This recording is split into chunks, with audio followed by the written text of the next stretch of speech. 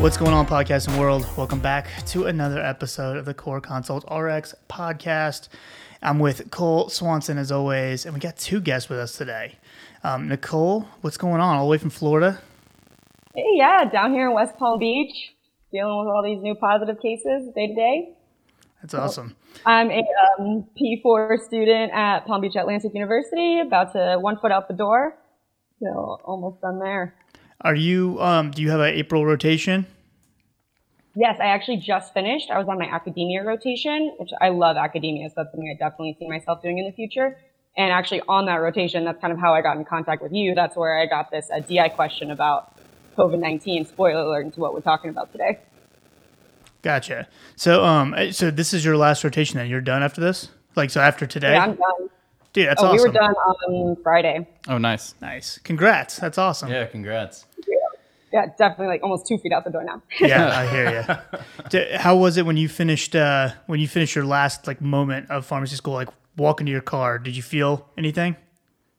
Well, I mean, it wasn't really walking to my car because at this point we're all quarantined. All quarantined, that makes sense. That was home anyway. Just think about the Netflix on the way to the car anyway.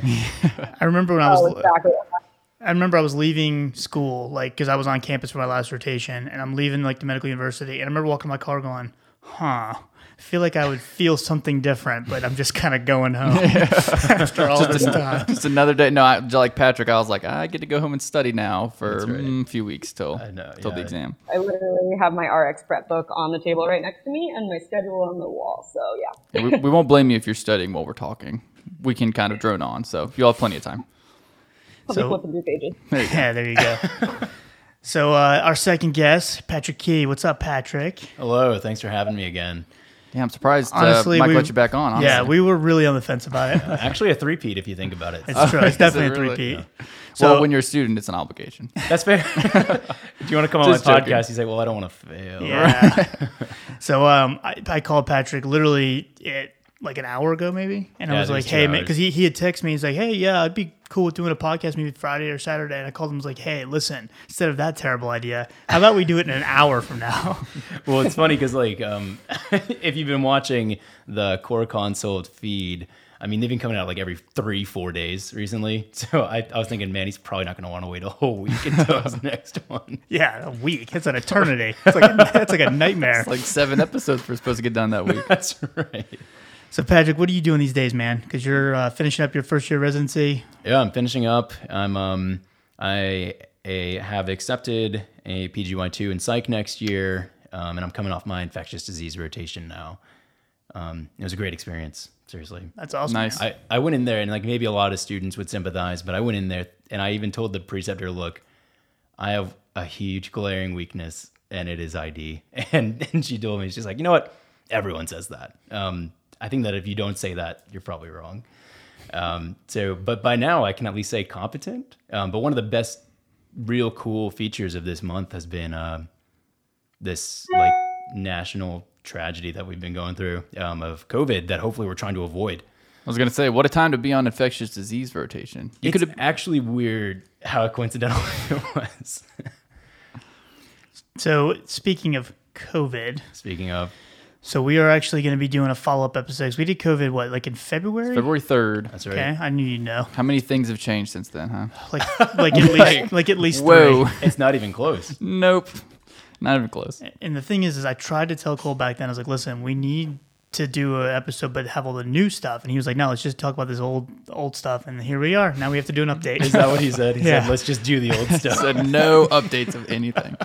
So we're going to do an update since so much has changed, and we're going to walk back through it. And Patrick's actually, are you leading the group or how? I can. No. I mean for the group at work. I thought you meant this group, that which I definitely have not. and will. So I'm not leading, but I would say that whenever people have questions, they usually ask me, which is a really cool feeling as a resident. We were looking back in March 10th. I was able to kind of get my name out there because they said, look, we need something to deal with COVID. We have no national guidance. What are we doing? And so through just a lot of primary research, in vitro stuff, we were able to determine that hydroxychloroquine was probably going to be our treatment of choice, at least in the interim. We were able to snag some before 4 days later, our President Trump comes out and says, hey, we're doing hydroxychloroquine, everybody. Let's make that on back order as fast as possible. And then they did. So it was kind of nice. And so ever since then, people have been like, okay, but like, what about this? And I'm like, guys, I just did that one time.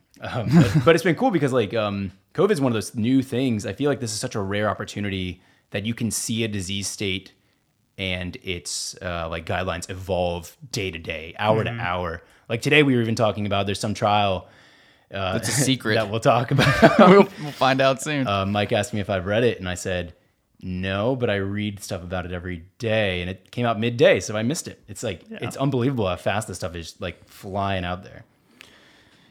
Yeah, and I actually the only reason I got the trial is Patrick pointed out to me when we were not before we started recording it was because my buddy from Instagram actually Dr. Eddie sent out a message on there on Instagram talking about the new trials. I asked him about it, so he sent me a link. He'd already written a whole summary of it and all that stuff. So I feel like it's slacker as well. So I think I actually shared that on my Instagram when he posted about it. I actually shared it on my story. Did you? People were like, oh, wow, yeah, because it's such a good analysis. Yeah. All the time because it's constantly coming out. So it's good to have people that are analyzing it. We can share it quickly. It's been really helpful. Yeah, absolutely. So I guess, the first episode we did about this, we kind of just went through like some basic stuff, some basic background, like, talking about the coronavirus itself is not some kind of a new thing, but talking about that this novel version of it is what we're having to deal with. So we're going to spend a lot more time talking about the actual potential treatment options this time. So, Patrick, you kind of brought up the hydroxychloroquine to begin with. So what have you kind of seen? We'll just start off with that. And Nicole, jump in as well, because I know you've been looking at a lot of this stuff too. So yeah, she's got the packet. Nicole, I'm ready.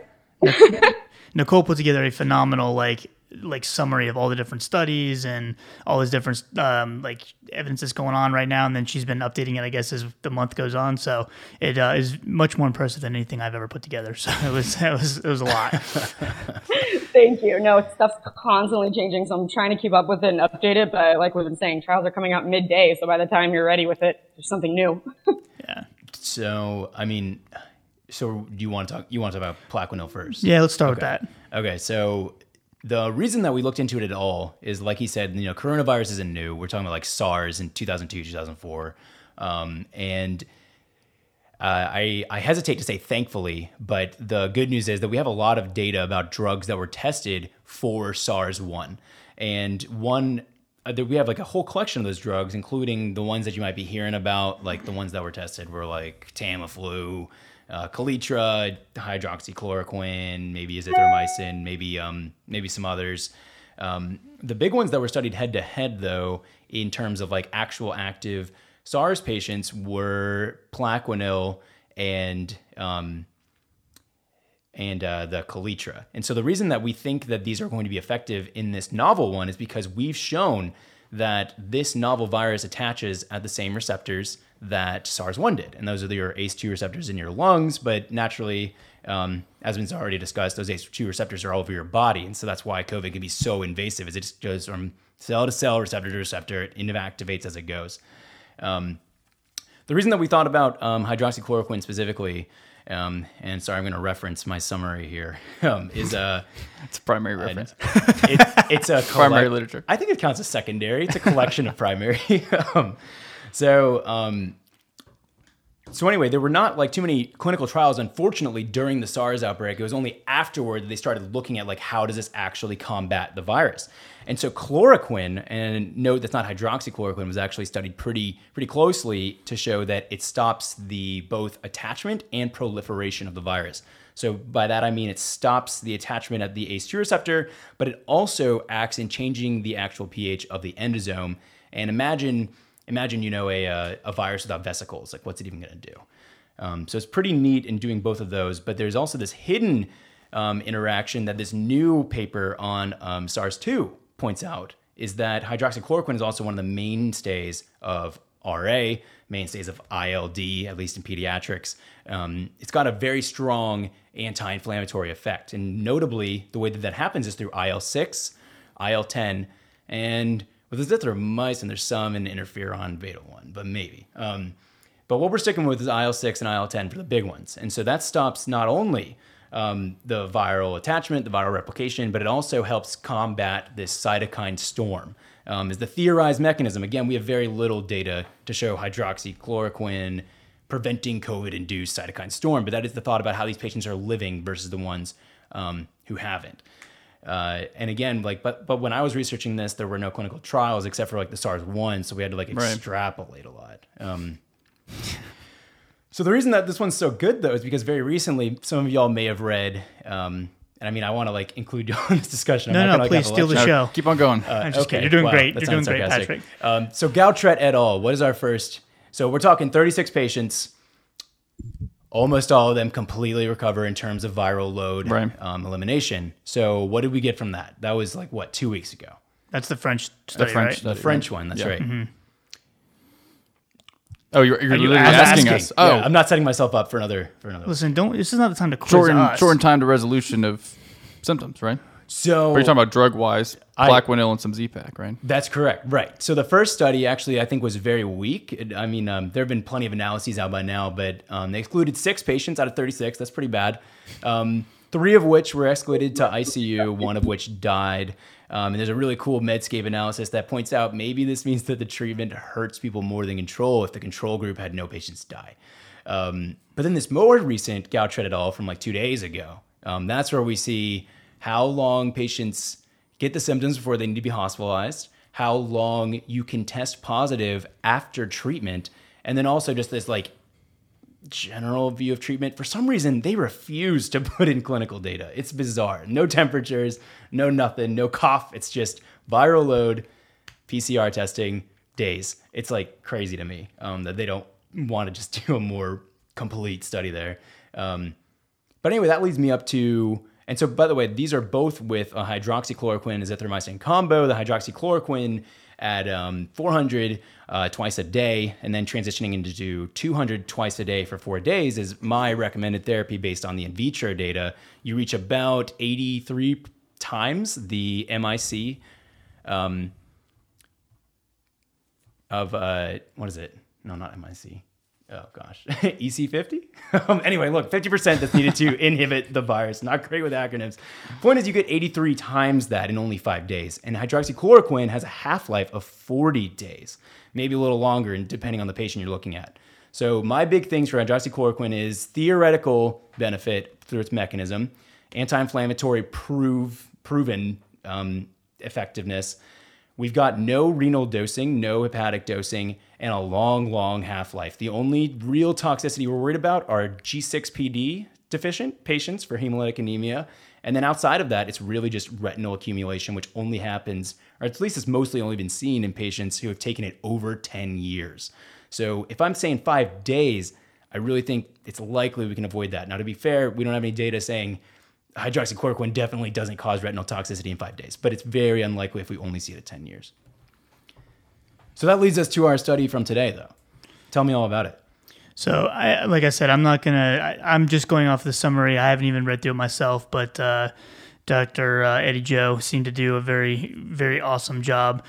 He's a critical care physician, and so he's on the front lines of this stuff. So he put together this summary. So the trial that came out I don't even think it's actually, when I say it's come out, I don't even think it's actually gone and been published yet. I think I'm not really sure where he got this information from, but it's still on it's on clinicaltrials.gov, but it's actually not published. So he knows the guy. Got it. So they have 62 patients in the study, and it's aged 44 is that kind of the average age for it. So it's not like the older, population. Mm-hmm. And one thing, just to kind of mention real quick too, so that I thought was kind of interesting is when you mentioned the cytokine storm. That's right. Yeah. So one of the things that I've always, because when this first started happening, right, everybody was saying that this is only going to be if you're real elderly or, the real young, those are the ones that are going to be most susceptible to it. Mm. And then we started seeing 20, 30, 40-year-olds pass away from it. Right. And so one thing I thought was kind of interesting that I'd never really thought of before, and this is a very simplistic way of putting this, but it just made sense to me, is, if that cytochrome, storm kind of takes over, if that's the key factor in causing all this inflammation and some of this breakdown in the body, the younger population actually has a more intact immune system, a more strong immune system, and so there's more for the virus to kind of hijack, if you will. Interesting. I haven't heard that. And got a bigger weapon, right? That's yeah, cool. It's basically the same with like women that are pregnant, so their immune system's super heightened, and so they're going to be more susceptible because if this virus hijacks that inflammatory system and causes that cytokine storm to really kick in, there's more to kick in healthy patients. Wow. So it's not just an elderly or young. I mean, we'll see how it plays out at the end, unfortunately, but it's not something that's like, I'm 20, I'm fine. I don't have to worry about this. I'm going to go outside. And that's right. Then you see what happens in New York. It just goes crazy. I mean, That's terrible. I'm not New being York facetious did not about take it, but the threat seriously. There's like all these. There's also a tweets. gazillion of them, and all That's smashed fair. in together. So That's I get fair. that. Yeah. Charleston, I mean, I don't feel like we're taking it super seriously either, unfortunately. Yeah, today's traffic was not quarantine traffic. Yeah. No, yeah, which it's nice traffic, but yeah, It's better. It's definitely not stay at home, don't go outside traffic. I mean, last week it was like unbelievable. I mean, I could get to work in like 5 minutes. It's crazy. Yeah, for sure. The governor of Florida has been really strict on like travelers from New York recently. No because kidding. The subways are still running. Oh yeah, he's saying that anyone that gets off a plane from New York has to be quarantined. You're going to be tested once you get off the flight. Shut down all the beaches in Southeast Florida. Like we're on like almost full lockdown down here. And Florida has been hit harder than South Carolina, at least at this point, I believe. So we had all those spring breakers in Miami, plus Floridians. We're kind of. I think at the beginning we handled this kind of like a hurricane. We said, it's not gonna be a big deal. We'll be all right. And now that it's a big deal, everyone's kind of panicking a little bit more. That's so interesting. And here it's like almost the exact opposite in South Carolina. I think that people are kind of used to it and they're kind of bored of it. I mean, there was an initial rush of panic. Yes, very serious. And now it's almost even though around the country it seems to be getting worse as far as because this is where the deaths are coming and you're seeing all the mortality data. Yeah, people seem to be like, I don't know, if it's not right in your community, like you don't know somebody who has it, then it doesn't feel real until it's like a really big deal. Yeah, but talking about your Plaquenil recommendation about like the treatment, so did you see Z-Pak being much more used than just potentially preventing superinfection, or is it like it's probably okay? So is it not worth the risk of potential QT prolongation? Like what? Do you want before we go that way? Do you want me to finish this? Then that way you can add your 2 cents to it. Sorry if it's dinging. Like it's the I'm dinging, I can't turn off these messages on my computer. It's just popping too up. popular. It's okay. That's definitely not that. Did you text them back and say, please stop messaging me? Yeah, They're like, okay, please. I won't. Got it. Yeah, dings again. No more messages. Enter. So 62 patients. The patients received kind of standard treatment plus 5-day course of the hydroxychloroquine at 400 milligrams a day. And so when they say standard treatment, they're talking antivirals, antibiotics, immunoglobulins, plus or minus steroids. There was a whole bunch of patients that were excluded, such as those who were severely or critically ill, patients that were in renal failure, and other ICU type patients. So basically, the patients that were to quote Dr. Eddie on here, he says these bottom line is these patients are not sick. They're fairly young, fairly healthy. And so the endpoint that they were looking for was basically the time to clinical recovery based on like body temperature, cough, remission time. And then fewer patients in the control group had fevers. And despite this, and I'm reading verbatim what he wrote, so I'm not taking credit for this. He says, despite this, the fever resolved quicker in the hydroxychloroquine group. And then, I'm sorry, guys. I don't know how to turn this thing off. Fewer patients had cough in the control group, and also there was fewer patients that had cough in the hydroxychloroquine group as well. So the bottom line is the patients that got hydroxychloroquine felt better and had their quality of life restored quicker. I think I must have misunderstood you. This is like a real trial. Yeah, what'd you think? This is a real... Well, so far. Well, mostly it's observational. I'm not used to this. Yeah, a lot of it's like observational. So far, everything has been coincidental findings that we happen to have gotten. Right. Like, I mean, the Gautret has a huge criticism that they only did it in, like, the patients who needed treatment. Right. And so, like, versus a control group, is that really fair? Right. But this is, like, unbelievable. Looking at the Gautret trial, I mean, that's the one that only had the 80 patients in France, right? That was with no comparison to placebo. More recently. Well, of course not. I mean, again, this is, like, our first trial that I've even heard of concerning this. Like, that's unbelievable. But I mean, even in this Gautret one that was looking at the 80 patients, I mean, only 15% of those patients were febrile, which we know that almost 94% of COVID-19 positive patients present with fever. That's the number one thing we're screening for. So even in this 80-person trial that Gautret looked at, only 15% of them were febrile. Then what were they which patients were they looking at? I guess mild. Incredibly mild. So then when you're looking at the results of all these great recovery rates, I mean, they weren't that bad to begin with, So yeah, really. So like to go off that, I feel like that kind of springs the question of like false positives and negatives. And like to be clear, at least in South Carolina, we use the Quest RT-PCR, which is 100% sensitive, 100% specific in the right patients. So the problem, and where I mean, this is my opinion, I'm not citing anything, but my theory, my expert opinion, thank you so much, is I have a doctorate. My theory is that we are actually getting a lot of false negatives because this is a nasopharyngeal swab, and we get like MRSA swabs all the time, which is like a little, but to get like a nasopharyngeal, I don't know if you've ever had one, even for like the flu or something, it hurts like hell, and you do it for 10 seconds straight. It's crazy. Yeah, you have to shove that thing way up the nose. Yeah. So my thought is that we're probably getting bad samples. Maybe, probably.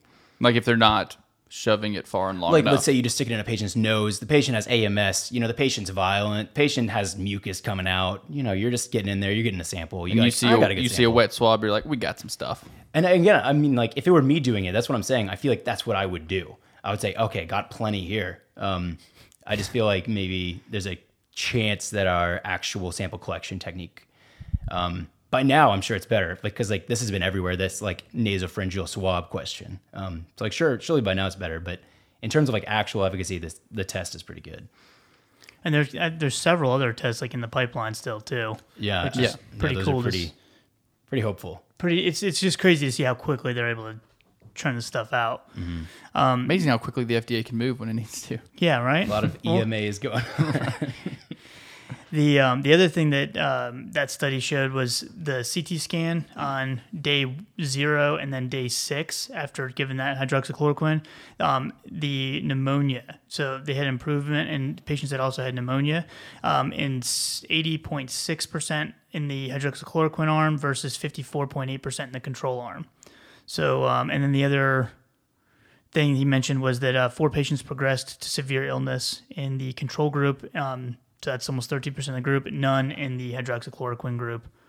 And we had 1 patient that reported a rash in the hydroxychloroquine group and 1 that reported a headache. So pretty good. Yeah. So I think we can get away with that. Man, it's such small samples. It's it crazy is, but that we have to go on that. That is, yeah, but I mean, this is like remarkable. Like we've had nothing like this before.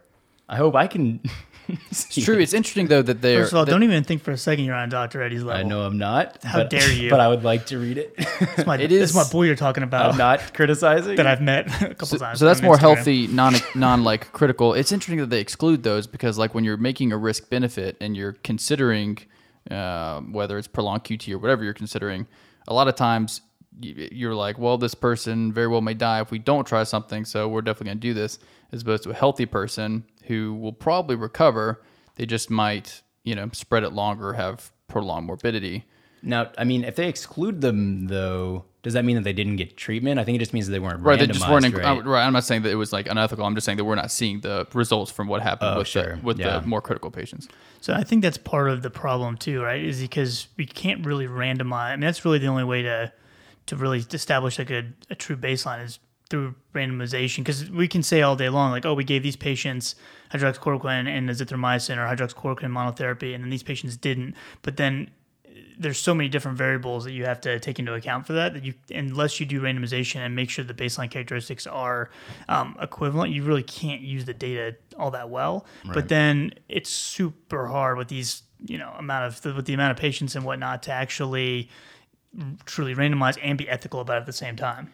I mean, and I think that's where like the discovery trial might come in. Hopefully, there's like this trial in Europe that has like, what is it? 3,000 patients. 3,000, 5 arms. It's unbelievable. They got 5 arms. But why are they doing hydroxychloroquine by itself? So the azithromycin thing is actually just like a really brief kind of guess. I would say, I think that's the polite way to say it. Azithromycin is not, it's not like we're treating a co-infection every single time. Like maybe sometimes, sure. If they have like an atypical pneumonia, sure. But what we're really quote unquote treating is that anti-inflammatory mechanism of azithromycin. And to be honest, I'm not like, I've done some research into how azithromycin could work here. The problem is just that there's so much on how azithromycin works. And it's a mixture of interferons. It's a mixture of upregulation of COX. It's like all of these different, like, I think it's like even a few epithelial growth factor pathways. It's like unbelievable how many different ways azithromycin could work. So anyway, hydroxychloroquine on its own should be okay. So the azithromycin is kind of on the same, like, so same with like the GOLD guidelines when they recommend patients that, you know, have been smokers or worried about H flu. You're worried, you're after you've been on standard treatment, sometimes there's people that will add in azithromycin because of the anti-inflammatory properties. It's kind of just in the same process, right? I believe so, but yeah, it's hard to say. So the it's going to be interesting to see like what that discovery trial, I guess, shows. But the other thing is the number of patients. 3,000 is a little bit better than what we had before. So yeah, the only thing I'm worried about that is though, even if we get good results, we still don't know if adding the azithromycin, like from the first study, is truly better. Right. So it's like like we can't really extrapolate that either. So I guess the question is, if you're considering and you think it might help, is it safe? And so that's the question depending on the patient. Kind of looking at when I was originally doing some of this research, some azithromycin data, when originally about a month ago this came out, there was a study done back with MERS, which is similar, not the same, but azithromycin, there was a large trial done where there was no benefit on 90-day mortality compared to placebo at that point. So looking at the data from MERS, maybe it won't be able to be extrapolated into this, but if we're seeing data in other senses, so then maybe those other mechanisms might be what's providing benefit. But as far as MERS goes, they were like, this is not working. Yeah, that's a good point.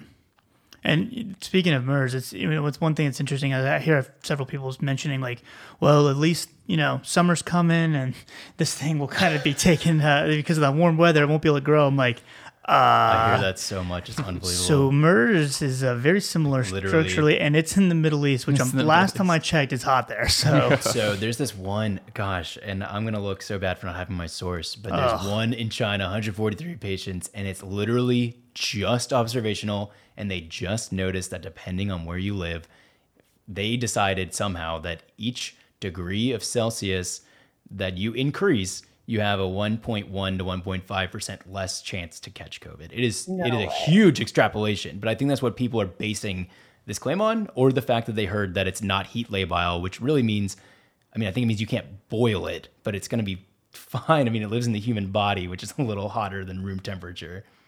Is it really? All right, wow. He said, wow. You actually got me. You looked over, your face you just made was like, you must be so stupid. That's not my face. I don't know if I should answer. Oh, jeez. All right. Nicole, any other thoughts on that particular regimen? As far as the azithromycin? Or the hydroxychloroquine in general that you've seen? The biggest thing that I was looking at in the recent Gautret that was looking at the 80 patients.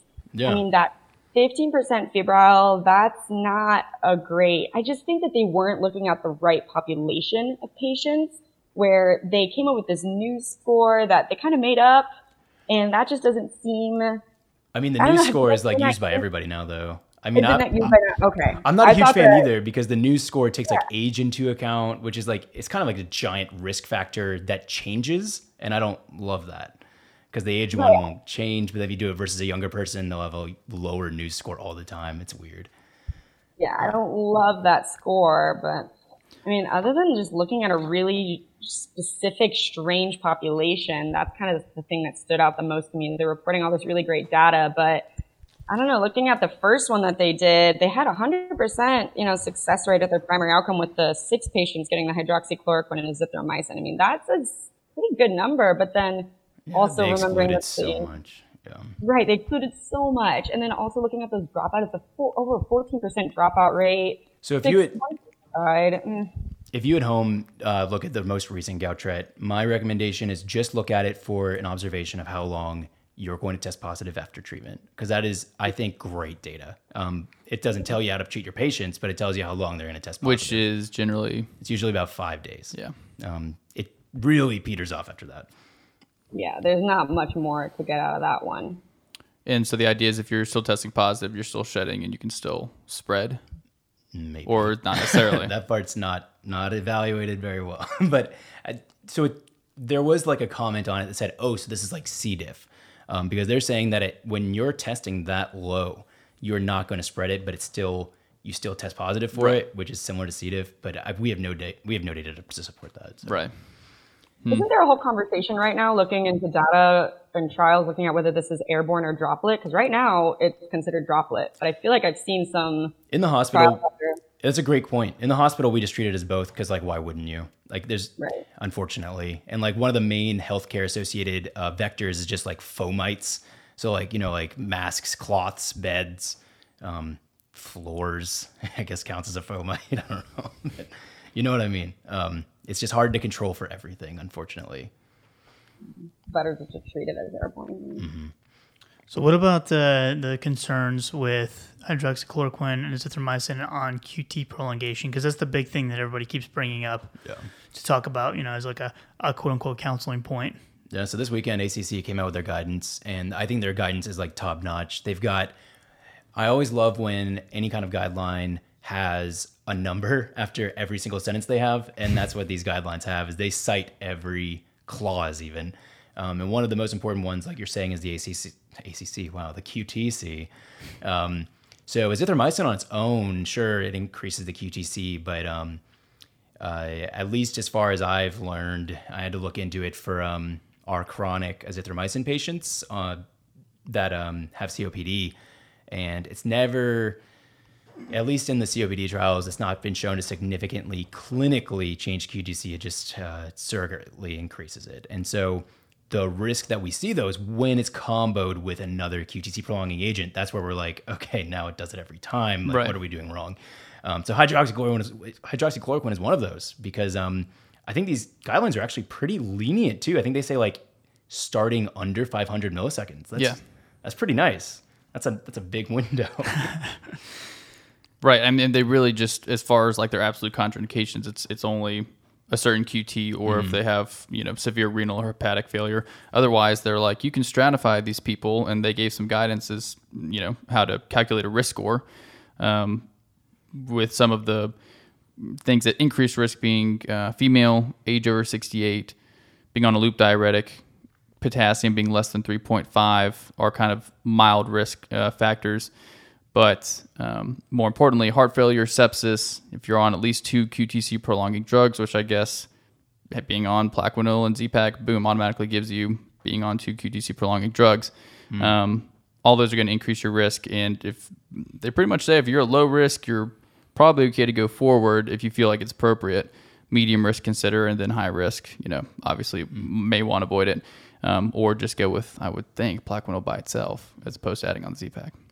And the loop diuretic and serum potassium being less than 3.5, that's because if you're on both of those, you're at risk for having low magnesium, which is why they are counting those into the QT prolongation, because then that alone puts you at risk for torsades. Right, and torsades is the big thing that we worry about with the prolonged QT. Otherwise, we don't really care if the QT is prolonged if they're not going to have some sort of arrhythmia. Yeah.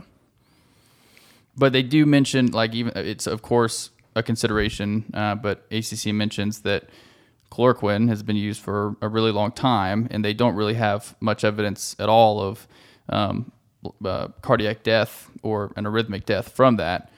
From the World Health Organization, they also mentioned that in a lot of countries where it's used frequently for malaria, there's not great surveillance as far as if that would have actually been accounted for.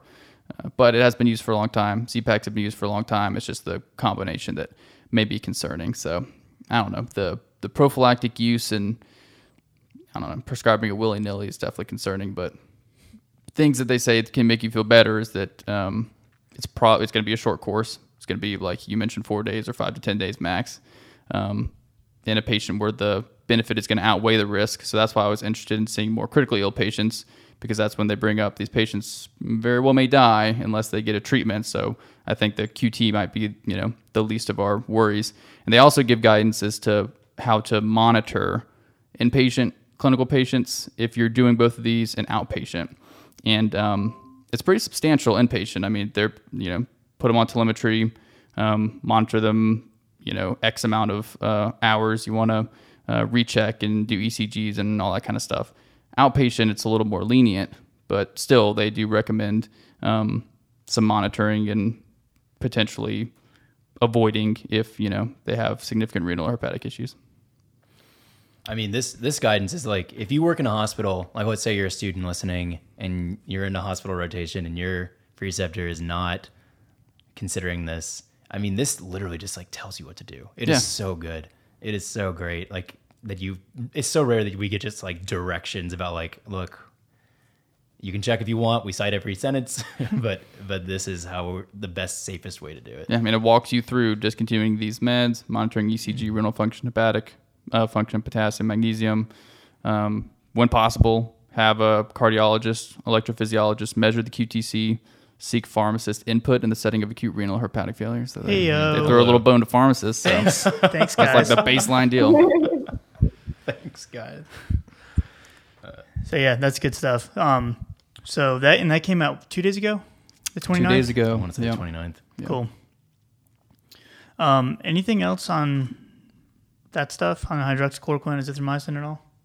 The last thing I forgot to mention, we shouldn't be extrapolating from Gautret too closely. Their dosing was wildly different from what most places in America are using. We're using I think most places are either doing 400 twice a day for the first day, then 200 twice a day for 4 days, but then some places do 8 days. Gautret did 600 twice a day for 5 days. It's completely different. So I would say that their QTC risk, if any, is going to be seen in that trial. I mean, again, they're not reporting many clinical outcomes, but So, one of the combos that they were looking at, the Kaletra, that everyone's all excited about. From what I've heard, and Patrick, correct me if I'm wrong, and Nicole, correct me if I'm wrong, the preliminary stuff that's coming out of China right now, it looks like it's not all that effective. Is that what you've seen as well? I mean, everything I see just says no difference. But I think this is, Nicole, what do you think? Yeah, that's what I've been seeing, is basically no difference. That's unfortunately. I mean, it's such a cool idea to repurpose a drug, but that's why we have Plaquenil. But it's such a cool idea to repurpose a drug like Kaletra, and unfortunately, it just might not be there. Yeah. So what else? What have you? When this first kind of started getting into the limelight, one of the things that kept getting brought up was because it looks like the virus utilizes ACE2 to kind of infect the cells. People were like, you should totally stop your ACE inhibitors and ARBs. So, man, this is way more complicated than it sounds. It's nuts. Sorry, go ahead, ask the question. No, I mean, I get where the mechanism, kind of the theory came from, but it looks like it hasn't fully been kind of played out. And now there's even talk that adding an ARB could potentially be beneficial, because they have at least one study going on inpatient and at least one going on outpatient. They probably have more by now. Correct. Looking at losartan, I think 25 milligrams for 10 days. Regardless of what you come in on. It's actually a really neat kind of thing. I mean, Mike kind of went through it, but real short, I mean, we're noticing that very young children are not horribly affected by this disease. In fact, they're probably the best off in terms of the age group. And the thought is because their ACE2 expression in their lungs is just so low so high, sorry, that when the virus attaches, usually it deactivates. Which is it? Now I'm confusing myself. Oh, no. I've been saying so low for weeks. I think it's so low. So the virus has literally less attachment sites. Forget that part. So that would be low. Should trust me the rest of the time, I swear. So when we're talking about this dry cough that happens with an ACE inhibitor, right? Yeah. What's causing that? Aggregation of bradykinin, aggregation of substance P, endothelin. We're talking about angiotensin too, right? But when we're talking about COVID, we're seeing a similar dry cough, because when the virus attaches to your ACE2 receptors, not only does it bind and get into the cell, but it actually deactivates and downregulates your ACE2 receptors. So it itself can both downregulate your ACE2 in your lungs at least, and then additionally cause QTC prolongation on its own. So I think I failed to mention that earlier. But aside from that, the thought is that if someone comes in on an ACE inhibitor and like, let's say they're really hypertensive and they swear they're adherent and all that. The thought is that maybe over time, the virus down-regulating all of a sudden is causing their ACE2 inhibitor, because like it's systemic manifestation at that point, right? So like, it's almost like the ACE2 inhibitor isn't like getting a chance to work. Whereas ARBs, we're talking about like, there's two different ones. I mean, there's several, but like talk about like ATR1, like angiotensin receptor 1 with ARBs. Since the virus can't attach there, and since we're like actually changing that, the thought is that ARBs, you can control blood pressure a different way, but also hopefully cause the upregulation of a different kind of receptor and get ACE2 back to like baseline. It's so complex. I'm trying to like explain it well. I feel like I've looked at like 100 diagrams of it. I've done the same thing actually. Another DIQ that I recently did was looking at ACE2 and then the role of ARBs, ACE inhibitors, and then NSAIDs. And studies have shown in only animal models that ACE2 is upregulated with the use of ACE inhibitors and ARBs. And ACE2 also plays that dual function. So one, it's the viral entry point because of that spike protein on the SARS-CoV-2. So it attaches right to the ACE2. Cool. But then ACE2 also plays the role of producing angiotensin 1,7, which has anti-inflammatory, antioxidant properties. So in human studies, then they've also looked at patients with increased levels of ACE2, and then they've seen patients with increased levels of the enzyme ACE2. They see better cardiovascular outcomes in them because of the anti-inflammatory properties of the angiotensin 1,7. So it is incredibly complicated. Looking at all those diagrams, I think I've looked at just as many as you have. There are so many, and the mechanism, and then the pathophys, and then the normal phys, and then where the SARS-CoV-2 decides to attach, it's throwing everything off. So I think that there's no one way for us to know if ACEs, ARBs, NSAIDs if it's the upregulation that's causing an increased risk, or because what we're seeing right now is, okay, patients on ACEs and ARBs have hypertension, right?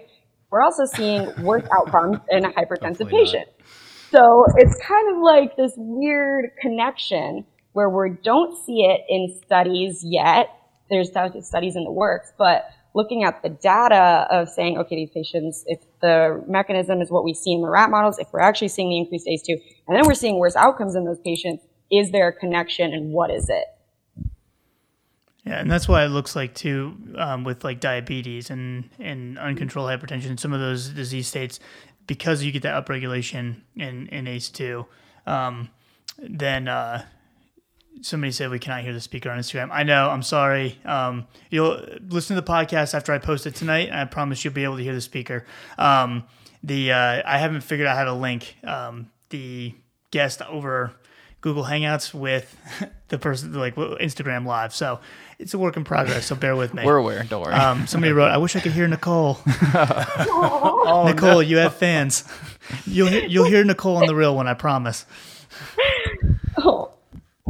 So by the way, I don't think I mentioned, but like if you're a student or if you're a pharmacist, doctor, nurse, anyone involved in healthcare, and you want a good resource for this, there's two main ones that I've been recommending so far, and they're both like completely free as far as I'm concerned, is you look up either ASHP COVID or Elsevier COVID. The ASHP review is really good. It gives you like a very brief summary of every piece of data we have. And the Elsevier one is like this just gigantic list of you really got to wade through. But they're both pretty good. No, it's good. We'll put the links like in the show notes so you can get to them.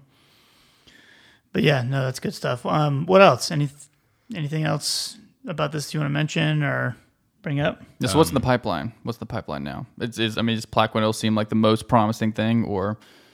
I mean, it's hard to say. Just like remdesivir, I don't think we've talked about that yet. We haven't, but we mentioned it briefly in the other episode. Remdesivir, how close are we to getting outcome data with that? Do you know? I heard April, early May. We're looking at the problem is that it's like very much restricted right now.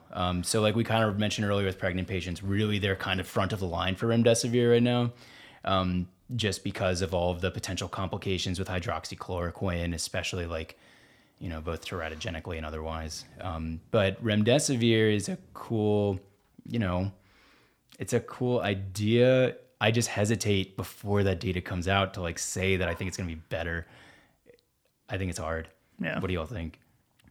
I haven't looked at the most recent data with it, to be honest with you, other than, what we've already just mentioned, that potentially promising. But I'm curious to see how it plays out. I honestly don't even want to speculate because I don't have an intelligent enough guess. Anything else you've seen, Nicole, at all, like when you've been researching this stuff? Any other treatment options or things they're looking at? I mean, as far as the remdesivir goes, I know that they're expanding the clinical trials to include as many patients as they can. I've seen a lot of that going on, where they've kind of restricted this hydroxychloroquine use to patients who can't be enrolled in that. So I don't know, based on that, what we can extrapolate from there.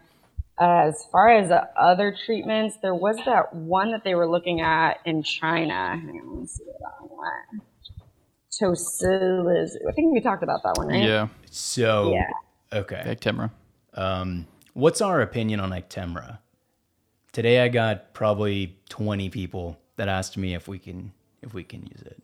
And that's all from data from China. So the problem is that all of these big repositories, like I mentioned, I mean, the ASHP one is with a caveat. If you go to the ASHP resource and you look up tocilizumab, you'll see, here's our dosing, it works, shut up, bye. But if you look at the actual data, what they cite is one, that study from China, not peer-reviewed, only available via chinaxiv.com, some website where they only have unpublished manuscripts. Two, it's like only 20 patients. It's like really awful. Number two source that they cite is a press release from, I think it's like the National Academy of Science of the People's Republic of China's spokesperson says it works, and that's their source. And then three, and by the way, I'm not exaggerating, they do say patients get better, and that's like the whole source. And then three is they're citing the Actemra information for clinicians. If you go to the Actemra website, you can actually find all of the data that they have for COVID, and they were actually just approved by the FDA for an awesome looking trial. The Covacta. Correct. Yeah. I think that looks great, but it's slated to finish in like December. Right. So the problem is that if you go to the Actemra like prescribing info, they say in the prescribing info, look, we have no evidence this works. However, and then they list like 3 pages of this Chinese study, and they list like their upcoming trials, and then they say like, look, hey, if you want to get this. So it's kind of weird. I mean, I understand when you want to sell your drug, but it's a weird feeling to read someone say this probably doesn't work, but if you want to use it in your patients, talk to us. I think the problem is a lot of people are just reading the title of that Chinese study that says like tocilizumab is effective in severe COVID pneumonia. And as I'm sure y'all already know, the criteria for severe pneumonia they used was like super bad. You had to have a respiratory rate over 30, and then you have severe pneumonia, and that's it. Let's treat you with tocilizumab. And I think it's probably great. I mean, we used it in like all sorts of cytokine storms, but I think it's great for the cytokine storm regardless of etiology, not just COVID. Okay. I'm off my high horse about tocilizumab. I think it's crazy. I think it's crazy we're even talking about it. Sorry to bring it up, Patrick. No, it's not your I dealt with it all day. I just want to make it clear. No evidence whatsoever. What about vitamin C? Have you seen that? The vitamin C zinc thing? I think it was the Citriali no, I haven't seen this trial. I think it was like 96-hour vitamin C infusion compared to placebo in patients that also had sepsis or ARDS. They didn't see any like difference in I think the primary outcome of like where they were looking at like organ dysfunction, certain other inflammatory mediators, things like that. But I think the mortality was actually lower with vitamin C.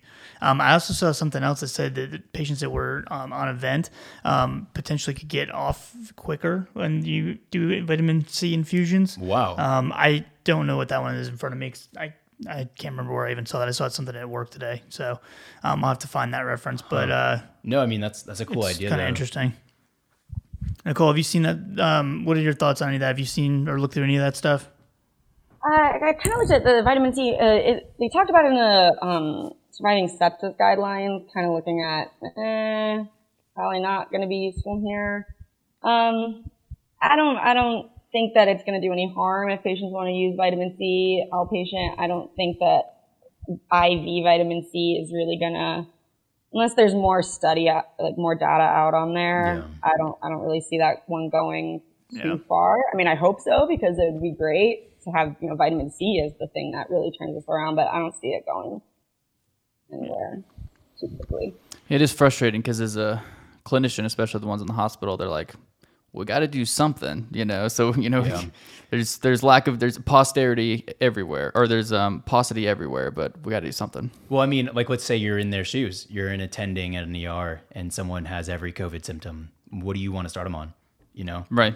But for me, I haven't been in that situation, but I would think that it would be a more severe situation. Like if I'm sending them home to go self-quarantine, sure, I don't necessarily think that I have to start something right there, but it's in the vent patients, the patients who are severe, where I'm like, I got to do something here or they're going to die, Yeah, and honestly, what you're saying, I really think that's why everyone's leaning toward the hydroxychloroquine. It's just, it's cheap, it's tolerable. The end. Like that's all you really need. Want something. I think people are really just looking for something. Right. And yeah. even though the data is not that awesome for hydroxychloroquine, like it's okay and it's leading, it's potentially going somewhere. It's progressing. Slowly, but it's going somewhere. They're saying we'd rather try something than nothing. Yeah. Have y'all heard anything about the production? Like, are they ramping up production? I know that they donated, like I think it was Bayer, donated a whole bunch. Like Sandoz, right, to be studied, but I feel like they would be like stopping production from other things. Let's make a whole bunch of Plaquenil because we got to get this out to people. But I haven't heard anything. Wasn't that Trump's announcement that was like he's gonna funnel money into anyone producing this medication? Okay, see, I hadn't heard. I genuinely don't know. I remember for like 2 weeks ago. Yeah. I think that the governor of Florida the other day, he did a press conference and he said, yeah, I talked to some of my friends in Israel and we got a whole bunch of hydroxychloroquine coming in. So I don't know where we're getting it, but somehow we're getting it in Florida. I don't care where we get it from. I just like to get some more, because I got lupus patients that I got to give it to too. So that's the big problem is like in that, I think the medical board and the board of pharmacy, at least in South Carolina, I'm sure everywhere, put out warnings, not warnings, but guidance saying, look, one, physicians shouldn't be prescribing this to themselves prophylactically.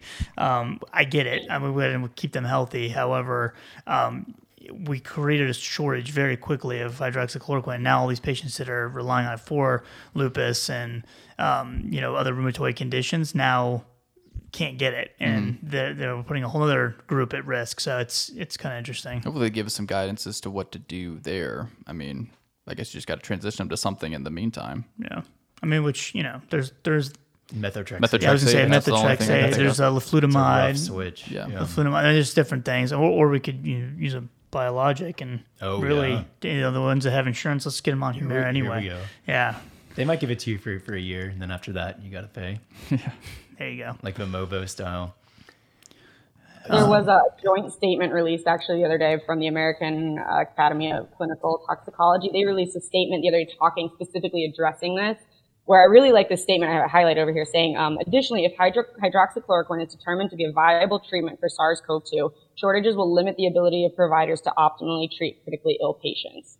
So I think that's a hugely powerful statement where if we're seeing shortages already because of prescribers hoarding or as given as prophylactic treatment where there's no studies that have been looking at prophylactic treatment, then if this does come out to be a great option where we're seeing benefits in critically ill patients, if we're on a shortage by then that's not going to be good for those critically ill patients. Yeah. Yeah. I mean, the first breath of the Plaquenil, that all the pharmacies and all the health systems just ordering as much as they can. I mean, they're going to order every single bit that's in there. So that's why it's all gone. So, I mean, I don't know. I feel like some people probably have a fair amount and others just don't, Yeah. Yeah. Today, for the first time, I heard the term drug hoarding. Never heard that before. It sounds like what you're describing. Yeah. I've definitely, I've seen firsthand, people talking about wanting to write, and basically have a collection at the ready for their, personal use and things like that. Which I'm not saying I blame anybody for that, but I think that if every single healthcare professional does it, right. Now, if your health system wants to use some of their stock to, potentially keep their doctors and nurses going. 100%. I get it. Like I said, I'm not hating on it whatsoever. But it's going to be interesting to see how it plays out. Yeah. What else, guys? Anything? Just like other treatments or about? I mean, just comments, concerns, whatever. Nasty remarks. The corticosteroid conversation. I was just going to say corticosteroids. I beat you to it. Yeah, she's calling you out, dude. No, she got me. Yeah. That's number right, one, Patrick. I think we probably shouldn't be using them, but the who was it? Gosh, I want to say it was Gina. Don't quote me on that. We got some cool guidance though that if someone's on chronic ICS, it's probably a bad idea to withdraw that ICS for COVID. I feel like that's begging for an exacerbation. That's really the only input I have. What have you seen, Nicole? Yeah, I've seen especially looking at some of the older MERS studies, they were seeing worse outcomes with corticosteroid use. So kind of, I think originally, at least a month ago, I don't know if it's been updated since then, but CDC and World Health Organization were saying do not use corticosteroids at this point unless there's another compelling indication where corticosteroids absolutely will have improved benefit, improved outcomes. Because as of right now, what corticosteroids, based on the MERS and the previous SARS studies, were saying that it's inhibiting viral shedding. So if you're inhibiting the viral shedding, then we're going to keep this around longer. So right. That's what I've been seeing. So unless there's an overwhelming benefit to use some kind of steroid, I think still the recommendations are to avoid them. So my thing is, what about like intranasal corticosteroids, glucocorticoids? So you're talking like Flonase and the budesonides and all that. That people, because it's pollen season, at least in the South here, it's pollen season, right? Everybody's starting to break out the Flonase and stuff again. I'm wondering if that's going to end up causing an issue because it's going to. You think it's bioavailable enough to cause a problem? So I don't mean systemically, because no, it's not. And now Patrick's laughing at me. I'm punch Patrick. I was asking very seriously. I know. I know, but he took it as a serious question. So I don't think that like the bioavailability is necessarily the issue. I mean, maybe some of the first generation ones possibly, and some people, but I'm just talking about because of where it's actually being administered. Weren't you worried about the virus actually entering through the nasal passage in any way? I was also wondering, like, are we concerned for that? Like, wherever the steroid touches, does that make you at higher risk? Because, like, I think what you're saying makes sense. Like, if we're talking about nasopharyngeal tract and you're literally inhaling this. Yeah, that's what you're saying. Then, like, how much of that goes into your lungs? I genuinely don't know. I haven't looked at it in a long time. Yeah, I don't think a ton. I mean, I think probably negligible. I mean, there's even like some. I think it was Flonase, fluticasone with. Should probably double check myself. Maybe like ritonavir or something like that. I can't remember what, but there's an interaction where they've had a couple of case studies that even using like intranasal Flonase is to cause a drug-drug interaction with like a really strong. Inducer inhibitor kind of thing. So I mean, it's super rare, but I mean, because there is that, I'm just wondering, and I'm also talking out loud. I have no idea what I'm talking about. So that sounds smart. I'm pontificating right in front of everyone. But yeah, I haven't hit that RX prep chapter yet, so I don't know. There you go. Right so aside from those, I already got off my high horse about tocilizumab. All I have left is like there were those early Tamiflus, but y'all already discussed that. There was that like. Have we already talked about like the new drugs? I mean, it's hard to discuss them, but like there's one from Emory that I know that's already in clinical trials. It doesn't have a name yet. There's that hydroxychloroquine prophylaxis trial with the healthcare providers in Minnesota and possibly more. I don't know. I feel like that's probably everything I've got right now. Yeah. I think we've gone through it. Just like the biggest points are tolerable, probably works. What's the harm? We'll figure it out. Hopefully not in a bad way. Yeah. The problem is that yesterday, I don't know, Medscape has this awesome article about like how the death rates changed since we started treating, and it's gone from like 1.7 to 1.5, if I remember correctly, and like that's a change. And that'll definitely save lives if that's true. But it's also like hard with all the confounders of this new social distancing, new quarantine, because I feel like when we started treating is also when we started taking it more seriously. A lot to think about here. Yeah. So, Nicole, is it cool if like we put your most updated version of your like review sheet and we'll put your name and everything on it and we'll make it available? Yeah, I'm gonna work on updating some of it once I get a new laptop charger. Of course, it just died 5 minutes before it was supposed to be you guys. So yeah, once I get a new laptop charger, I'll be sure to send that one over to you. Sweet. I'll make that available, and then that way we can get it out there because it really is a good summary. Thank you so much. So and then Patrick, are you cool if I put your email in the show notes if anybody has questions or anything? Sure. I'm definitely not an expert, but I do read it every day. I mean, I'm just gonna expose myself real quick because I want everyone to learn like this. When I was with Mike, he told me you can probably afford an hour of studying a day outside of work. And that's the minimum, sure. But I feel like recently I've really started to do that because of the Medscape app. It used to be the MedPulse app, which is way better. But the Medscape app will send you notifications to your phone whenever something really relevant happens. So I expect that either by tonight or by tomorrow morning, I'm going to get news of Mike's trial. A little behind here. but it's cool because especially as a student, you can go in and say oh, this thing just happened. And your preceptor will be like, how do you know that? Mm-hmm. You can just say you're smart. You don't have to tell them. Right. Just crazy smart, you don't have bro. to tell them it's an app you could have too. That's right. That's right. Your secret. So this is just to kind of piggyback off that because this is totally off topic, but I do like Patrick's point. One of the things that I always tell, because one of the excuses I hear from students sometimes is, I don't have time. Right, and which I get. You're busy, you got all this stuff to learn for school, for rotations, whatever it is. So they say, I don't have time to learn extra stuff because I'm already learning so much. So the thing I would suggest is while you're in school, regardless if you're a P1, you're drinking out of a fire hydrant for the first time with information, I would spend 10 minutes, 5 minutes, whatever it is, something looking up something that interests you. So even if you're talking about cardiology and pharmacotherapy or clinical medicine, whatever, program you're in pulmonology is just your jam. You love it. Look up something in pulmonology for 5 minutes and you'd be surprised how many rabbit trails you end up going down. And then when you get yourself in that habit of kind of looking up stuff on your own, using the apps, using the email forwards, things like that, when you get out of school, everybody thinks you're going to have all this amazing time when you get out of school. I wish I had as much free time as I did when I was a student. That's right. And so it's one of those things that if you get in the habit now, by the time you graduate, you're set. You're ready to go.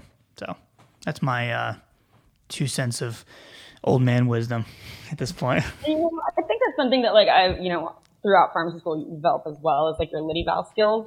I think that with the hype, the media hype of all these new trials coming out and everyone talking about how great, these drugs are, I think being able to sit down, pharmacist, and really analyze it, get into the nitty gritty, say what did they do well, what did they not do well. I think that's such an important skill that I don't think the P1s or even as a P2, I didn't appreciate it till I had to do my own Lidi-Val poster and was like, wow, all right, this is why we're doing this.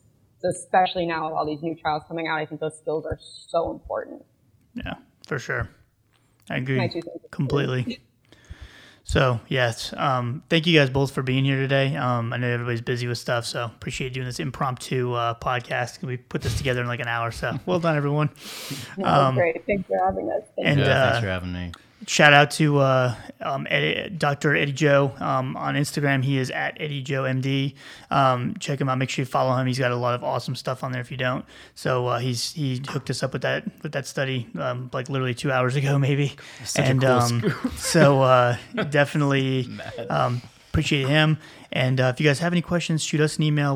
We'll put Nicole and Patrick's stuff out there too in case you guys want to link up with them at all. And if you want to reach us by text message, you can do that as well. Text the phone number 415-943-6116. You'll get an automated response back. And then if you fill out that information, I'll have you saved in my phone and I'll send you stuff. You can send me questions over text if you want. I'm a lot quicker answering that than I am email usually. But other than that, thank you guys so much for listening. Thanks for the support. We will catch you next time. See ya.